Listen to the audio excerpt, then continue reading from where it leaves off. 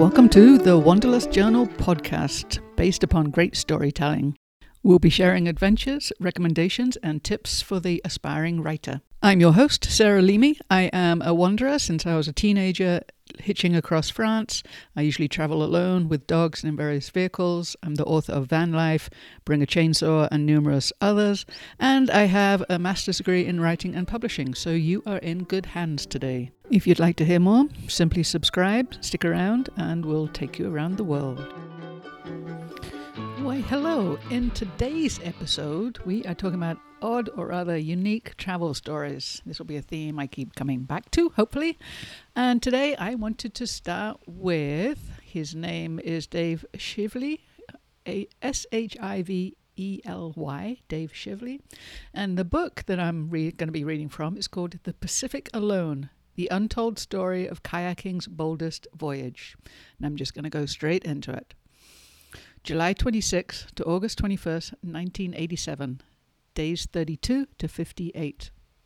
On day 32, just after his noon sun sighting, fresh trade winds start to blow. Gillett sits upright, his strokes regain purpose. He leans forward, reaching more with each stroke, trying to coax all available speed. Getting the life raft up to what he estimates at 5 knots, the hours melt away as the wind sustains.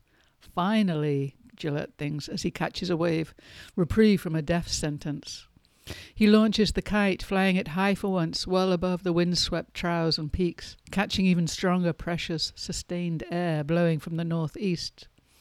The trade winds blow through the night, and Gillett waits to the welcome sound of wind whistling through the lines running off the top of his radar reflector. After 8 days of calm, punctuated by only fluky zephyrs and frustratingly contrary headwinds, he revels in a singular sight all around him, blue, foam-flecked waves surging towards Hawaii. These are the days, he writes in his log, first after a productive morning spent pumping a fresh 2.5 gallons of water, then with a northeast wind and an afternoon of fast paddling that lasts through the evening. He keeps riding the conditions, not swapping the paddle and kite for his outriggers and sea anchors until midnight. The warm trades continue at 15 to 20 knots. Gillett grounds in the moment to commit the scene to memory. Joyously frothy water like royal blue champagne. Warm, clear, sparkling with highlights of indigo, violet and electric blue. Bolts of sunlight flashing through heaving swells like lightning. He's free from the plodding and purgatory. His stern lifts and he starts paddling furiously to catch the rolling face of a 10-foot wave. Then he quickly eases off. Not too much. He'll kill his speed in the trough, or if he accelerates too much, enter the back of the next wave. Weave through the hilly water like a skier working moguls. Each roll of surf is an extra 50 yards to his goal. Each wave caught is a leap ahead in his standard steps towards the island. He thinks of Katie, wishing she could see him in action, manoeuvring the craft in heavy, favouring seas as he had envisioned. She must be watching this from afar, tracking this insignificant uptick in distance made. The days blur in hundreds of caught waves, Gillett trailing a fishing line in water he imagines must be the home to the mahi. A squall line appears behind him. The wall of dark clouds builds and passes over. The cooler wind, laced with light rain, begins to gust and whip the water. As fast as it appears, it's gone, leaving a calm, sunny, idyllic scene for him to catch his breath. He is hungry. He needs rest. But as the wind picks back up, he knows he needs to eke out miles while he can. And having the wind back, however, means the return of uncomfortable nights. He is immediately reminded of the shortcoming of his back-up tarp cockpit cover when his stabilized steeping kayak yaws on its sea anchors and the water floods into his cocoon. At least it's warmer, he tries to comfort himself. A piece of cake compared to the first few weeks. His partially dried out sleeping bag grows bulkier again, turning back into a sponge. So I wanted to include that just because it's not one story that I generally come across. Most of the stories that I seem to find these days are either the van lifers, overlanders in the 4x4s, or motorcyclists. So that was David, and let me find his bio for you. Well, I couldn't find a bio, but I did find a description of the book to give you a little more information about what it is. So it's written by Dave Shively, and he brings together this remarkable story of Ed Gillett. Gillett or Gillett, I'm not sure. Anyways, in the summer of 1987, Ed Gillett achieved what no other person had accomplished before or since, a solo crossing from California to Hawaii by kayak. At the age of 36, he was an accomplished sailor and paddler and had navigated by sextant, and he always knew his position within a few miles. Still, he underestimated the abuse his body would take from this relentless pounding swells of the Pacific, and early into his voyage he was covered with saltwater sores and found he could no longer find a comfortable position for sitting or sleeping. It was a lot tougher than he'd imagined. At last he reached Maui on his 63rd day, 4 days after his food had run out. And David Shively brings this together really well, I think, through the language he uses. He uses the present tense so that we're very engaged in a day-to-day or moment-by-moment unfolding of what it was like for Ed. And he did this gripping narrative based with exclusive access to the logs, as well as interviews with the legendary paddler himself. So that is The Pacific Alone, and it was the winner of the 2019 National Outdoor Book Award for Outdoor Literature. So that's a good one to start us off with. Another one I want to talk to about is a Brit called Lois Price.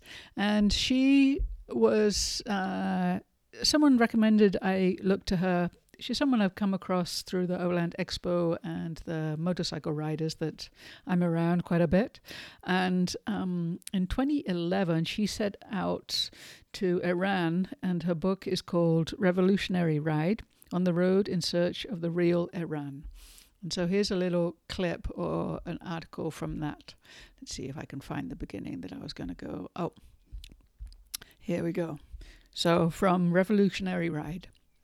Alongside me was an elderly Iranian woman, dressed in the head-to-toe black, her eyes boring into me.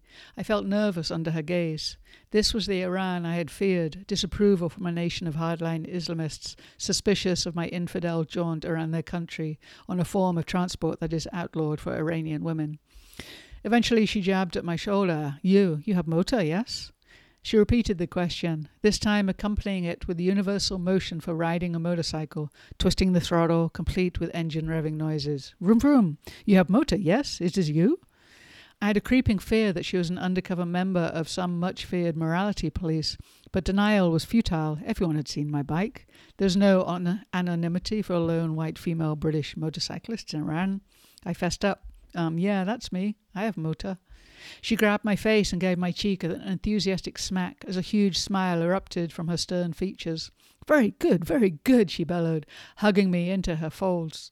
And then she was jumping up and down, slapping me on the back, squeezing my face and whooping with laughter. Her motorcycle actions became more animated, imitating the moves of a Daredale speedway racer, black fabric billowing around her. Very good, vroom, vroom. And so I love that just for that sense of connection, that moment of connection where you're not quite sure what's gonna happen next. So this book, Revolutionary Ride, I haven't actually had the chance to read it, so I've been looking around. And Lois Price describes it in this way. My latest book, Revolutionary Ride, tells the story of my 3,000-mile solo motorcycle ride around Iran, which turned out to be the most enchanting and mind-altering journey of my life. The book was shortlisted for the 2018 Edward Stanford Travel Writing Award and named Book of the Year by National Geographic. And it was described as a joyful, moving and stereotype-busting tale. So she used to work for the BBC. She's worked in the music industry. She quit her office job to ride 20,000 miles from Alaska to the tip of South America on a small dirt bike. And she wrote about that in her book Lois on the Loose, and that's one great book. I think that's worth checking out for sure. And let's see if we can find any other examples. I think we're gonna jump from that actually onto another book, completely different style book from a Brit. His name is George Mahood. And this book is called Free Country, A Penniless Adventure the Length of Britain.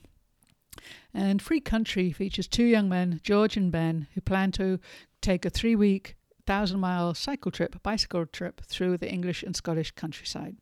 The catch, though, is that they start the journey with only the clothes on their backsides, which is a pair of, or are, Union Jack boxer shorts. They have to depend on the kindness and generosity of strangers to move their journey forward. And so here's a nice beginning point when the journey really is just starting. So, From Free Country by George Mahood. After another hour walking, we reached the village of Morva. Morva is a tiny hamlet with an alleged population of 79. When we'd passed through, they were all in hiding. The few houses that we could see had their lights off, and there were no cars in the driveway.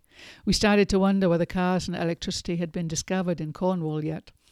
The last house that we came across did show signs of life. There were lights on and a car in the driveway. We knocked on the door and a lady answered. She was in her mid-40s, with a warm, welcoming face, frizzy hair, and a baggy T-shirt. "I'm really sorry," she said, before even asking what we wanted. "I've just finished milking the cows, and I wasn't expecting visitors." We're really sorry to bother you," I said, "but we were wondering if you had any old bikes lying around that you were trying to get rid of." "I don't think we have," she said, completely unfazed by our question. "We got rid of ours last month. We might have an old scooter in the garden." "Seriously? A scooter would be amazing." "Okay, what do you need it for?" "We're cycling to John O'Groats," said Ben, who then described our challenge to her. "Oh, what an adventure," said the lady, whose name was Sue. "Just give me a sec. I'll see if our neighbour has anything that they can give you." "Helen, it's Sue," she said on the phone. "I've got 2 boys with me who are heading to John O'Groats, and they're after a couple of bikes. Do you have anything at your place?" There was a long pause. "It doesn't have to be a bike," she added. "Anything with wheels." There was another pause. "Yes, they both look barking," she said, laughing and looking at us both. Another long pause followed, but Sue's expression changed to suggest she was having some success. "Brilliant," she said. "Any chance Ross could run it over the field with a quad?" "Thanks, Helen. Talk to you later." Our mouths had both dropped open as we stood there expectantly on Sue's doorstep waiting to hear. "Ross is our neighbour's son who lives across the field. He's going to bring over his old bike for you. It's very small and rusty, and he doesn't know if the tyres have punctures, but it might be of use." We both grinned like lottery winners. "He'll be over in a few minutes," said Sue. "I'll go see what I can find." She reappeared a few minutes later, wheeling a scooter and a tricycle. The tricycle was pink, with a little basket on the front, and was clearly intended for a 2-year-old. "I don't think you'll get to John O'Groats with either of these, but this one will get you as far as St. Ives," she said, lifting up a black WWF scooter. The former World Wrestling Federation, that is, rather than the World Wildlife Fund. I mean, I don't think the latter makes scooters. "Wowee," I said. Yes, I know people don't say wowee anymore, but I did. It just slipped out. I'm not proud of it. Ben was already testing out the tricycle, and it was clear that under the weight of an adult it would be crushed within minutes. The other one, however, was a beast of a scooter. It had a wide skateboard-sized platform, Harley-Davidson-style handlebars, big foam wheels, and was emblazoned with pictures of greased-up wrestlers. It would have been the Rolls-Royce of scooters back in the day. It also had functioning brakes and a drinking bottle holder. Yes. So there you go. That's something completely different. I thought you might enjoy that. And it's a sweet story. It just keeps ticking along. And one of those, a nice easy romp to go along. The last one for today is going to be called Journey with a Baja Burro by Graham McIntosh. And this is when Graham takes another expedition. His book before this was called Into a Desert Place. But on this one, he hikes 1,000 miles from the U.S. border south to Laredo to celebrate the 300th anniversary of the founding of the Laredo Mission, which is about 2 hours from where I am right now. And it was the first permanent mission of the Californias. And in this book, we get the logistical and the emotional and the historical aspects of what it's like to walk along trails, dirt roads, and sometimes on the main highway with his pack burro, his donkey, Mission, traversing scorching desert, frigid pine-covered mountains, and visiting various mission sites along the way. And so I wanted to give you another little something. I doubt many of us have either tried cycling across England and Scotland in a pair of boxer shorts, or carried our things on a donkey through Baja California. So this seemed to fit the odd travel stories. So this is from the chapter Walking in the Rock Garden of the Lord. I noticed the desert was crawling with bugs, ants, black stink bugs, and amazing numbers of delicate-looking black and white daddy-long-legged spiders. And no matter how many times I brushed them off, there always seemed to be at least 2 or 3 in the tent. They seemed they were heralds of spring and warmer climes, and warnings to be much more watchful for rattlers. Mission was tired. He sank down and lay still for a while. I was disappointed to see that his back was looking worse. There were a couple of places near the dark stripe across his shoulders where the hair was worn away and his skin beneath was pink and tender. I rubbed his neck and patted his ribs while I told him how much I appreciated him. I was looking forward to a nice load-lightening meal with a can of something hot and spicy and plenty of good veggies, but then black clouds came rolling in with a strong suggestion of rain. I felt a couple of drops, so I began rushing around getting everything covered and put away. I brought in some turkey slices and bread and oranges and beer, and that was dinner. Ironically, an hour later the sky was perfectly clear again.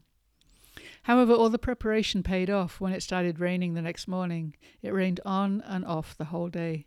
I was glad to be well concealed, especially when I heard a couple of vehicles stopping at the pullover, followed by the slamming of doors and seriously loud Spanish conversation. For several minutes I willed Mission not to unleash his resounding bray.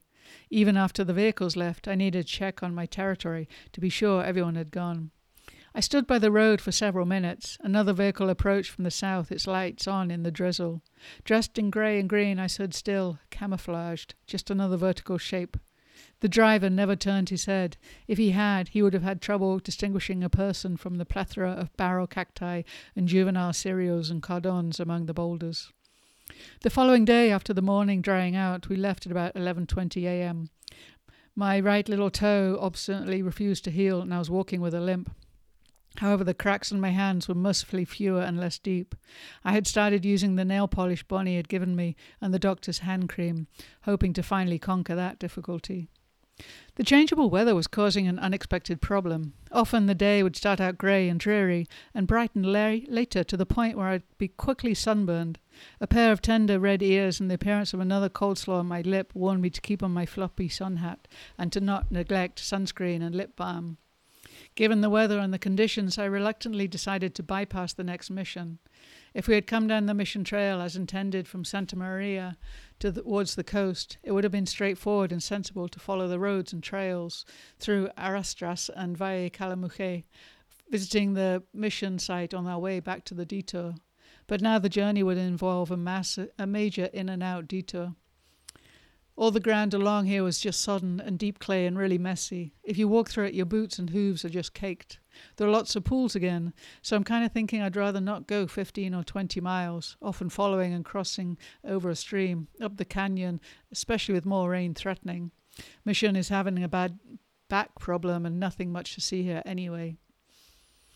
So I wanted to include him. I love Graham's. I've met him in person a few times, and he is incredibly well read. He researches his books.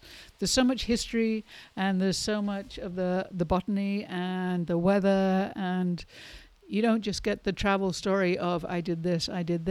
There's a depth to it. There's such a depth to it, and a process and a literal internal and external journey.